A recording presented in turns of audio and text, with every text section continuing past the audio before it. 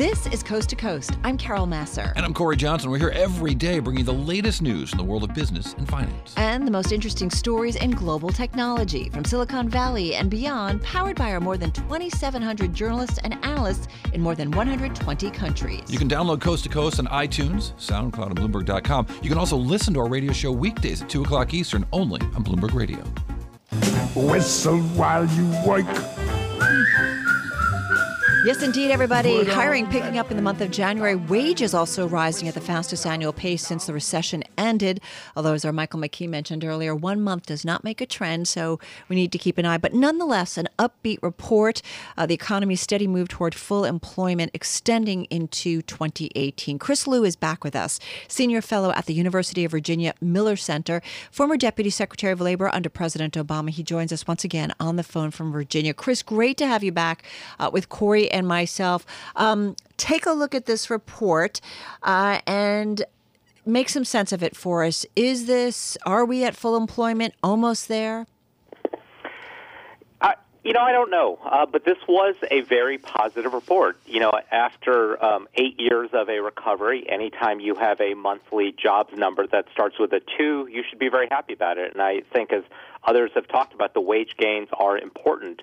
And maybe we're finally starting to see that pickup that we've long suspected. But as you rightly pointed out, 1 month doesn't make a trend. The other important data point I would mention is that in January, 18 states raised their minimum wage, as well as 20 cities.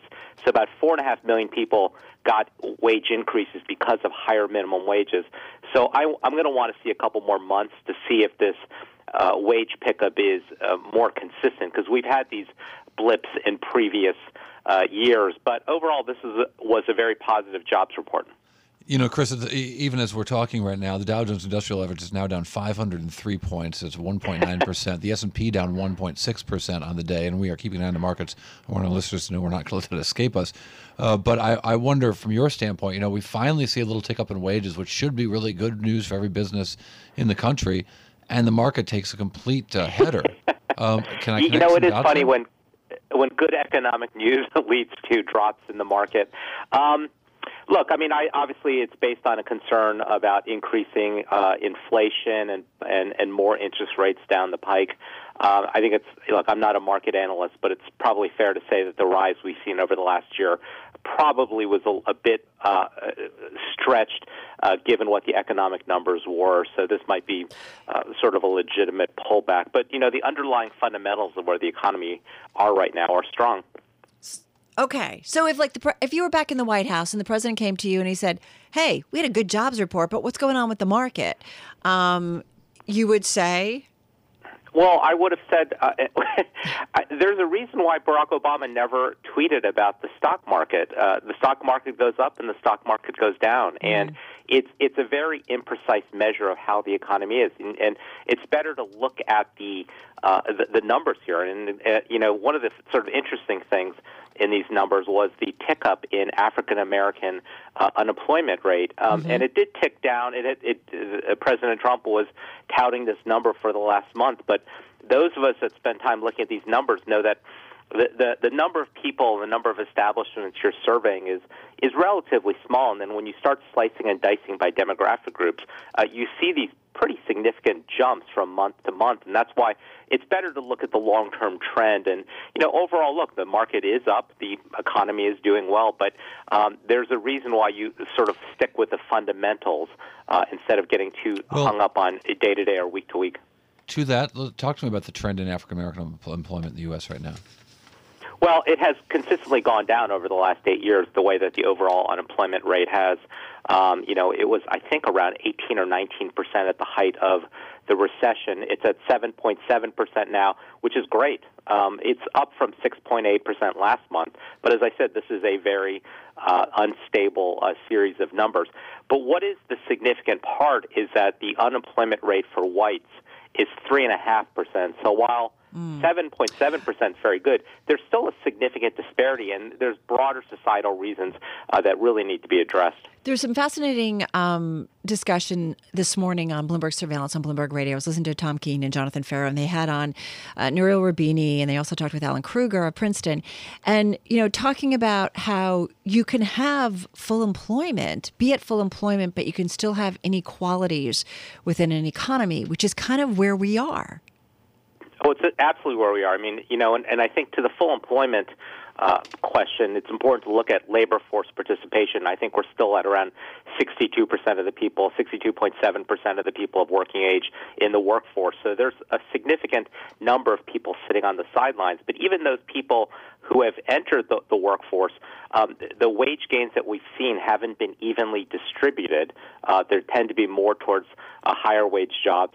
And certainly when you look at stock market gains, only 50% of Americans hold either individual stocks or in a mutual fund or 401k. So the gains out of the stock market aren't hitting most Americans evenly as well. And so you can see, when you aggregate the numbers, they look good, but when you start slicing and dicing, they tell a different story.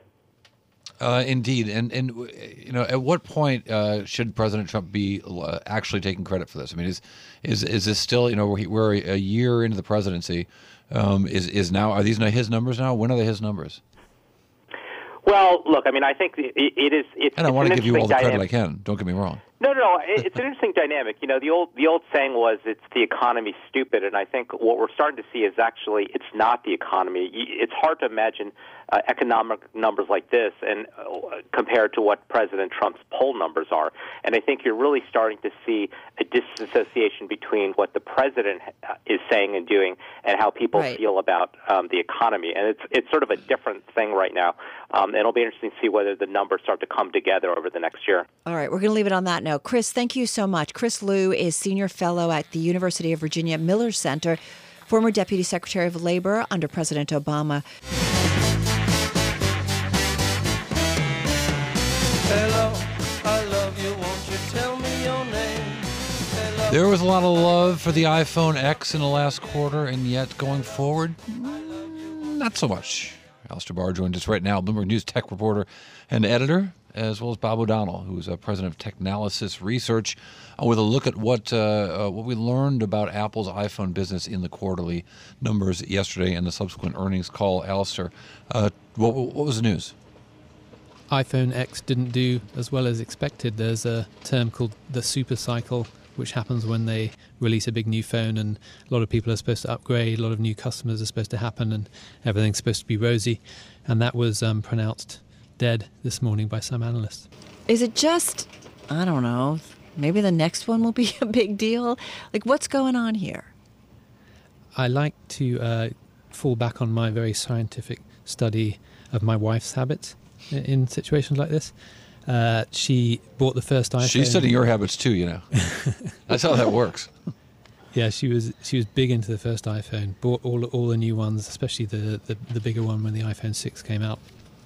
She doesn't care that a poop emoji speaks. You know what? She sounds like me because I, too, bought the 6. I like the big one. The 10, I like the animojis, I've got to say, and I play with them on my husband's phone. But it wasn't enough for me to say, I got to get rid of this phone. Bob O'Donnell, come on in on this. You follow the tech sector, too, Apple very closely.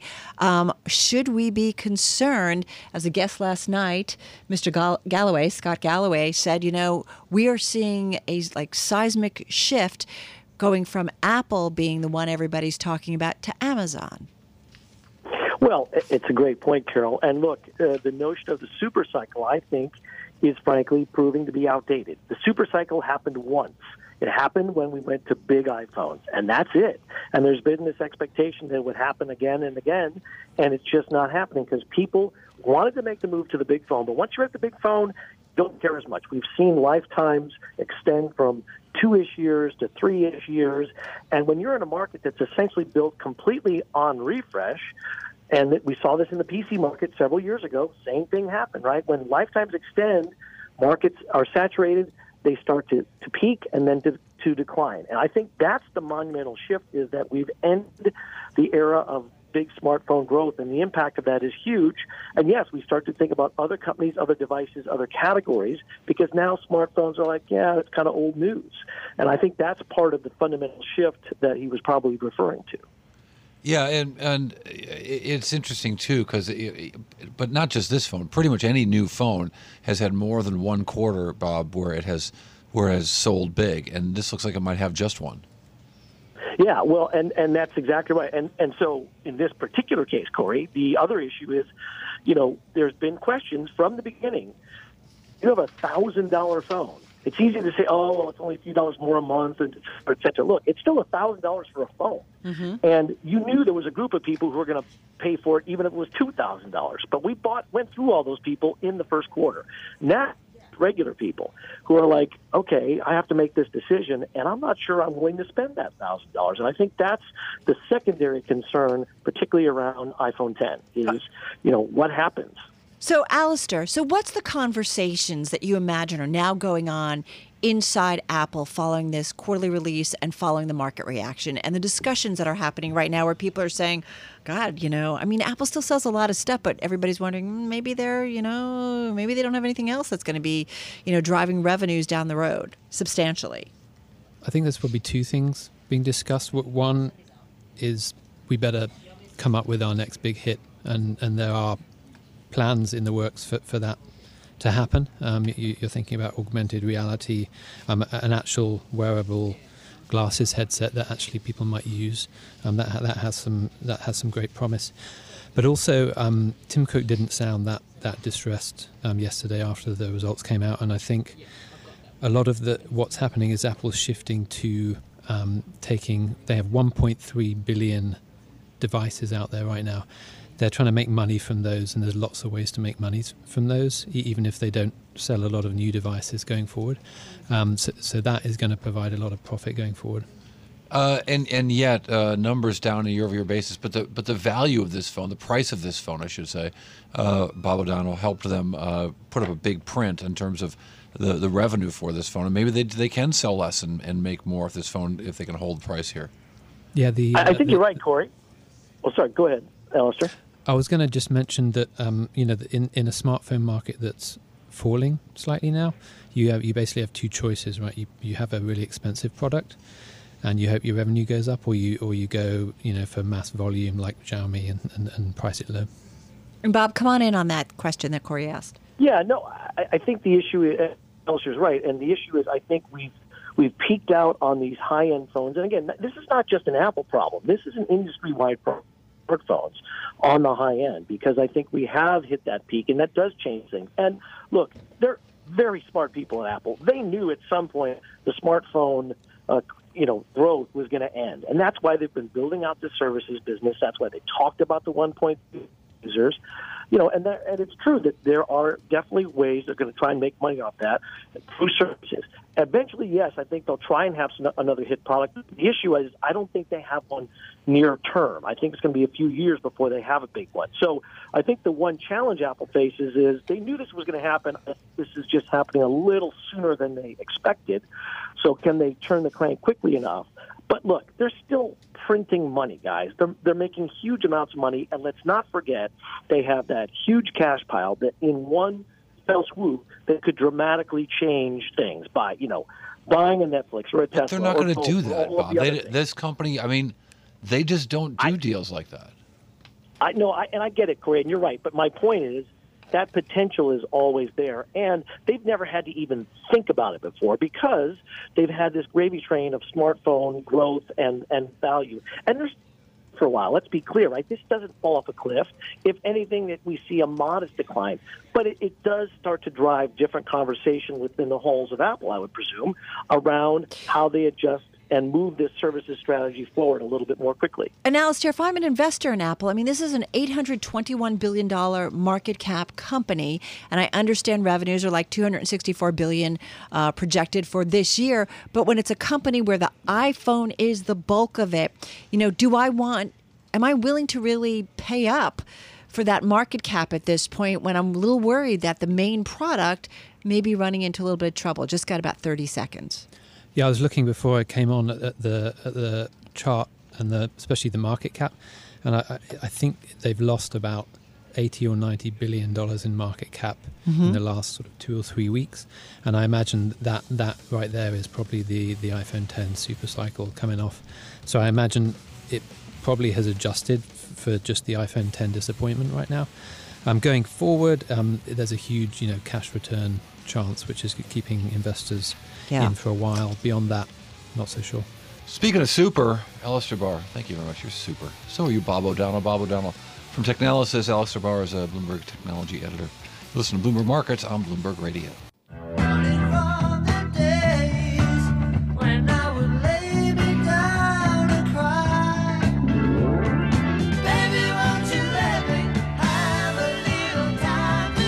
Makes me sad, Dave. Dave Wilson with his chart of the day. Why does it make you sad, Corey? Is that Paul McCartney? Really? Indeed it is. Paul McCartney and Wings. That's Wings? Paul McCartney and Wings. Yeah. Okay. Sure, there you his go. first band. Chart of the day, what do you got? It's all about time to hide. I mean, you look at what's going on in the stock market and the bond market today. You probably wish you could find a place to hide.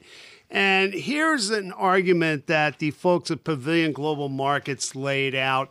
They're looking at the relationship between bond and stock markets, particularly value stocks. Shares of those companies relatively cheap when you look at earnings or sales or asset values. Now, they've really taken a beating over the years relative to growth stocks. Think about the internet companies, the ones with relatively fast growth rates. Back in November, a ratio between the S&P 500's value and growth indexes set a 17-year low, and it came close to going even lower last month. And the latest move presents a bit of a contrast, because what they did at Pavilion was compare this ratio to a volatility gauge developed by Bank of America Merrill Lynch. It's similar to the VIX, but it focuses on Treasury options rather than S&P 500 options. It's called the MOVE, or the Merrill Option Volatility Estimate. And what we've seen there is that, in the last 2 weeks of January, the MOVE was rising at the time the ratio between value and growth was falling. So you had a real contrast. And looking back over the last 3 years or so, they tended to move in tandem.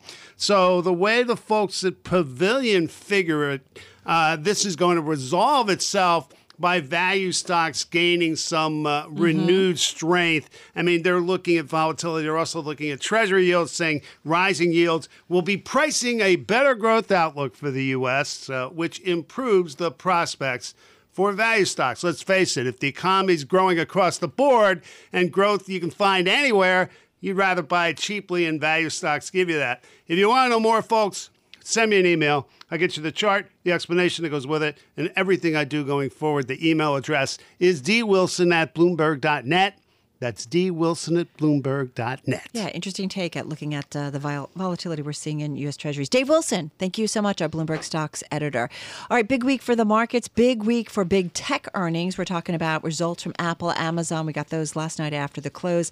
Investors, of course, reacting to it all today. Amazon rallying, Apple not so much.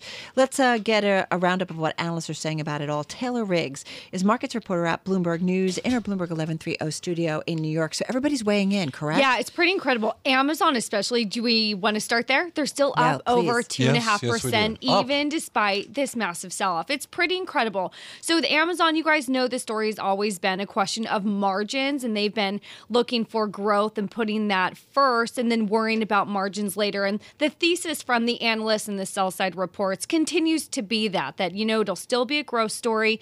We'll still worry about margins later. So Piper Jaffray, for example, raised their price target $1,650 from $1,400, looking sort of an investment story this year in their media, Amazon Web Services, which is their cloud story.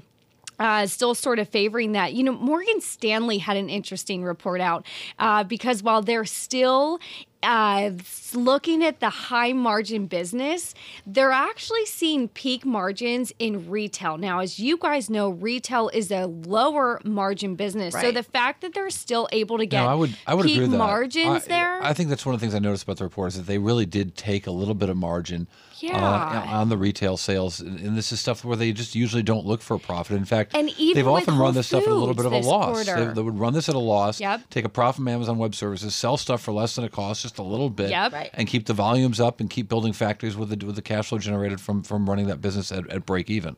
Yeah, it was pretty incredible. Keep us all from continuing to go to Amazon well, and for just everything get and market everything. share first, right? And so, Morgan Stanley had a really good report that the retail business, even after the acquisition of Whole Foods, they're starting to boost that up a little bit. But still overall a growth story here for the rest of the year. Should we talk Apple? Yeah, let's talk about Apple. So I know you guys have talked a little bit about the iPhone cycle. We should know Apple off 4% today. Gene Munster over at Loop Ventures had a report out and saying, don't worry about the slowdown in sales because the revenue per device is climbing. So every time you sell that 10 and you get $1,000, that's actually a boost to their company. And then Michael Walkley, he's over at Canaccord Genuity. He was saying, look for strong earnings per share growth, that's going to continue.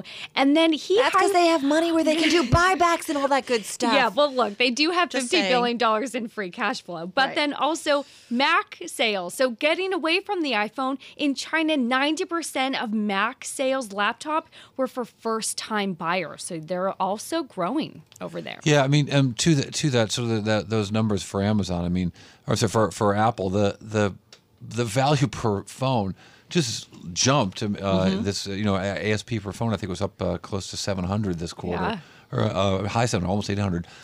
It's a good fair point. If you sell them for more, you don't have to sell more of them. So even though they thought it was a little bit of a miss, hey, the higher price makes up for it. Yeah, exactly. Shares of Apple, by the way, down 4%. Shares of Amazon are up 3.5%. Taylor Riggs, market reporter at Bloomberg News. Thank you. Thanks for having me. I'm driving in my car. I turn on the radio. Yeah, how about you let me drive? Oh, no. Who's gonna drive you home? Honey, please, I'll do the driving. Drive on. Excuse me, I want to drive. Just drive, baby. It's the question that drives us. Drop her age, take a break. We can reach our destination. This is the Drive to the Close. That funky music will drive us till the dawn. On Bloomberg Radio. Yes, indeed it is Bloomberg Radio. Cory Johnson and Carol Massar here in our 1130 studios in Midtown Manhattan, watching the market melt a lot today. The Dow Jones Industrial Average now down 638 points, 2.4%, 2% on the S&P 500. And watching it all, of course, is Jeff Carbone. He's a managing partner of Cornerstone Financial Partners, and managing $1.2 billion out of Charlotte, North Carolina. A lot of red on your screen, I would imagine, Jeff. There's a little bit out there, but it is not very easily found. A little bit. No, it's a lot of red. Yeah.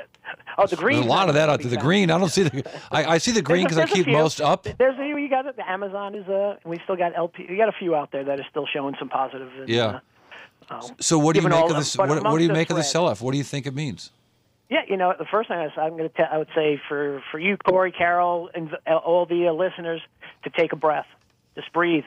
These are normal. That's cycles. Not really good radio. I don't think the people driving right now want to hear me. Well, maybe do I have to breathe? There you go. At least breathe into the mic. Yeah. We have. It's been. So I'm going to give you a couple numbers. It's been 3,253 days since we started this bull market, and when it came out of the credit crisis, it's also been just about over 2 years since we've seen a real, pullback of about 5% or more, and we're seeing it all today, and more so this week. So, these are normal cycles that we go through. So we just have to realize it, and we get accustomed to the upward market. And last year and most of this year, almost every day was a new all-time high. Well, you have to peel back that onion and start to say, okay, there's a lot of good out there. Earnings are good. Economic data, is good, and the tax reform is positive for the markets. You have still accommodative Fed that's tightening, yes, but at what rate? We'll kind of watch them. But there's still a lot of good economic factors. However, we were looking for a catalyst to maybe give us a little bit of pullback, and right now we're seeing it with the prospects of rising interest rates and inflation creeping its head. So, okay, what if I'm one of your high net worth individuals, clients, and I call and I say, You know what? You're right. I haven't seen this in a long time, but I feel like the market's starting to come undone. We've certainly seen a lot more volatility. Just take a look at what's happening with rates creeping up and so on. And I don't know. I don't get this. Here on a day when we got, fairly upbeat labor news, is it time to say, okay, I've had a nice run on the equity side of my portfolio. It's time to maybe put some money back in cash? I think there's a couple things there. So when you look at all that's going on, where we are, maybe some of it's going back to economics and 101 and business 101. You look at where are we in this market cycle? Is the economy still growing? Is inflation still at low levels? Is the employment number still good? And because you mentioned earlier, we had some really good employment, 200,000 job numbers. Wage growth is improving. Went up, was revised for December for November 0.4, came out at 0.3 for January. So the good news became bad news for the market because again, this is all factors to help say should the Fed step in sooner and take away the anticipation of 3 rate hikes. Do we need more, 4 or 5? So for my clients, what I've continued to say, we continue to look at where we are in the cycle. Are there positions and are there companies that are overvalued? Absolutely. And what we've already done, and for a lot of our clients, is really kind of rebalance the portfolio to not where we are, but for where we think we're going. And we know so there's no crystal it with ball. What? Into what? Well, so great example. So large growth. What are some of the most overvalued positions out there? Positions in technology, large growth. Are certainly some of the areas that have seen some of the greatest and the most growth in this market. So they're starting to show overvaluations. Doesn't mean you get out of technology totally because you could still see Amazon and Apple. They have had some. Amazon did well. Apple, not so bad, but a little bit low on their iPhones, and then Alphabet certainly maybe disappointed. So that you get maybe be selective in those areas, but maybe move towards, and I know where I've moved my clients, is looking at moving from large down to more medium and smaller size companies. Why? Because they should benefit from tax reform. They also could benefit from the repatriation of assets by having large companies trying to move the needle through M&A activity. So I'm looking to rebalance clients to not where what's happened, but to where we think things are happening. You could also, when I look at the price-earnings ratio for the U.S. market, definitely more overvalued than I see overseas. So I think maybe increasing exposure to international, European, could be even, I know we've also increased our position in emerging markets. So Jeff, what we're seeing right now maybe is the correction that everybody's been calling for, just quickly? Yeah, I think could it continue into next week? Absolutely. I don't think it's totally going to be over. I think we're going to get that maybe 5 to 7% pullback. Okay. How important is what's going on in Washington right now with this memo and concerns about, how much further this goes in terms of FBI and Justice Department officials? Just got about 20 seconds. How does that factor in? Yeah, well, it's certainly important, but I don't think it's a driver today, but I still think the key driver is that labor markets are in good shape, that the inflation is starting to come up. It's still not at the 2% level, but maybe we're eking closer to 1.8 or higher. Yeah. Okay. So I think it's those key factors. I think Washington, absolutely, that's going to be a catalyst to pull the market back. Jeff Carbone of Cornerstone Financial Partners. This is Bloomberg Radio. Move around. Motion creates emotion. I feel the earth move under my feet. You move like they do. I've never seen anyone move that fast. Shake. Shake. All right, people, let's move like we've got a purpose.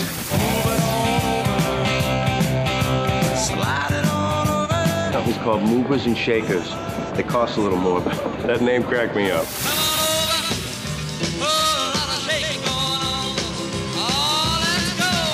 Bloomberg Markets, Movers and Shakers with Carol Massar and Cory Johnson on Bloomberg Radio.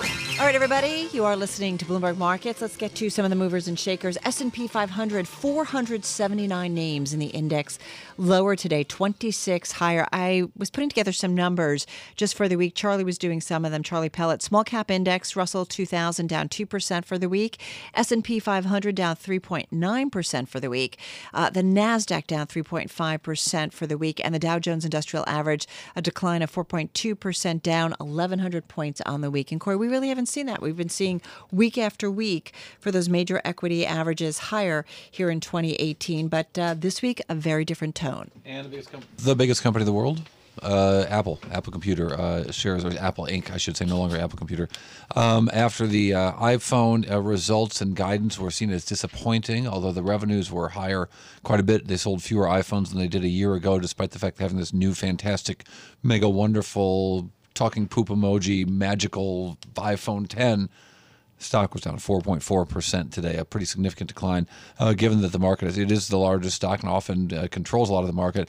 But with the S&P down 2.1%, Apple more than twice as bad, down 4.4% in the day. Looking for something that actually gained today? How about shares of Mattel? They're the number one gainer in the S&P 500 on this Friday. That stock, a gain of 7.9%, up $1.21 to $16.53 a share. Keep in mind, those shares are now up about 7.5%. What's going on? Well, some speculation that some of the changes, the redesign, if you will, and refocus at the company, maybe some of that is starting to pay off, and they're altering the merchandise lineup, exiting smaller brands, axing some products that were still in development, and so refocusing the company on its biggest properties.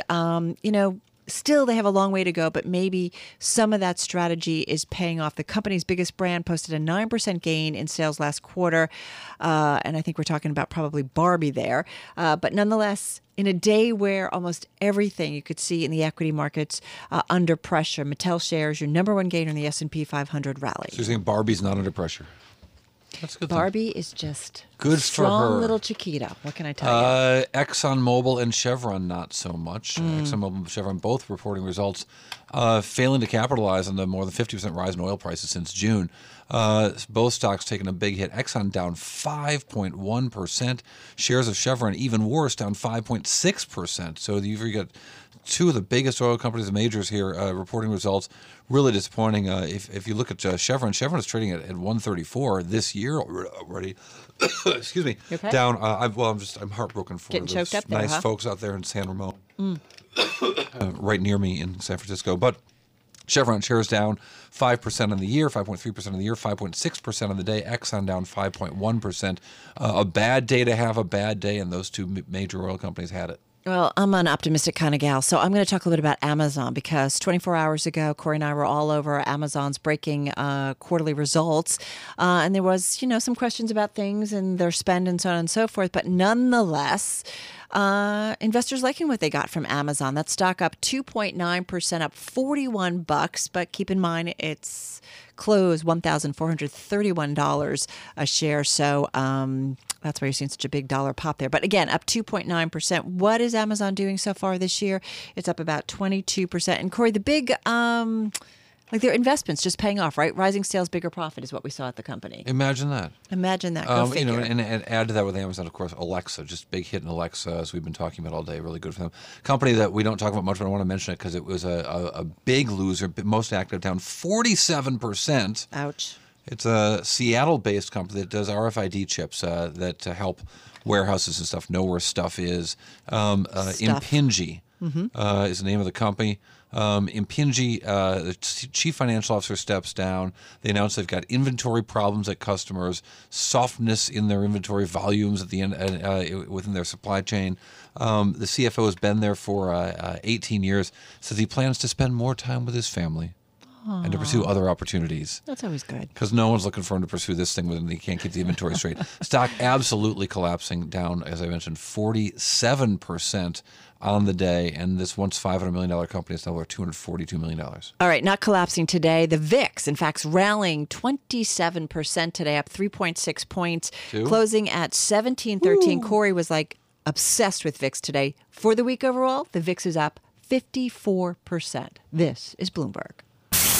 All right, Dave, you're up. Hi, my name is Dave. Wilson, where are you?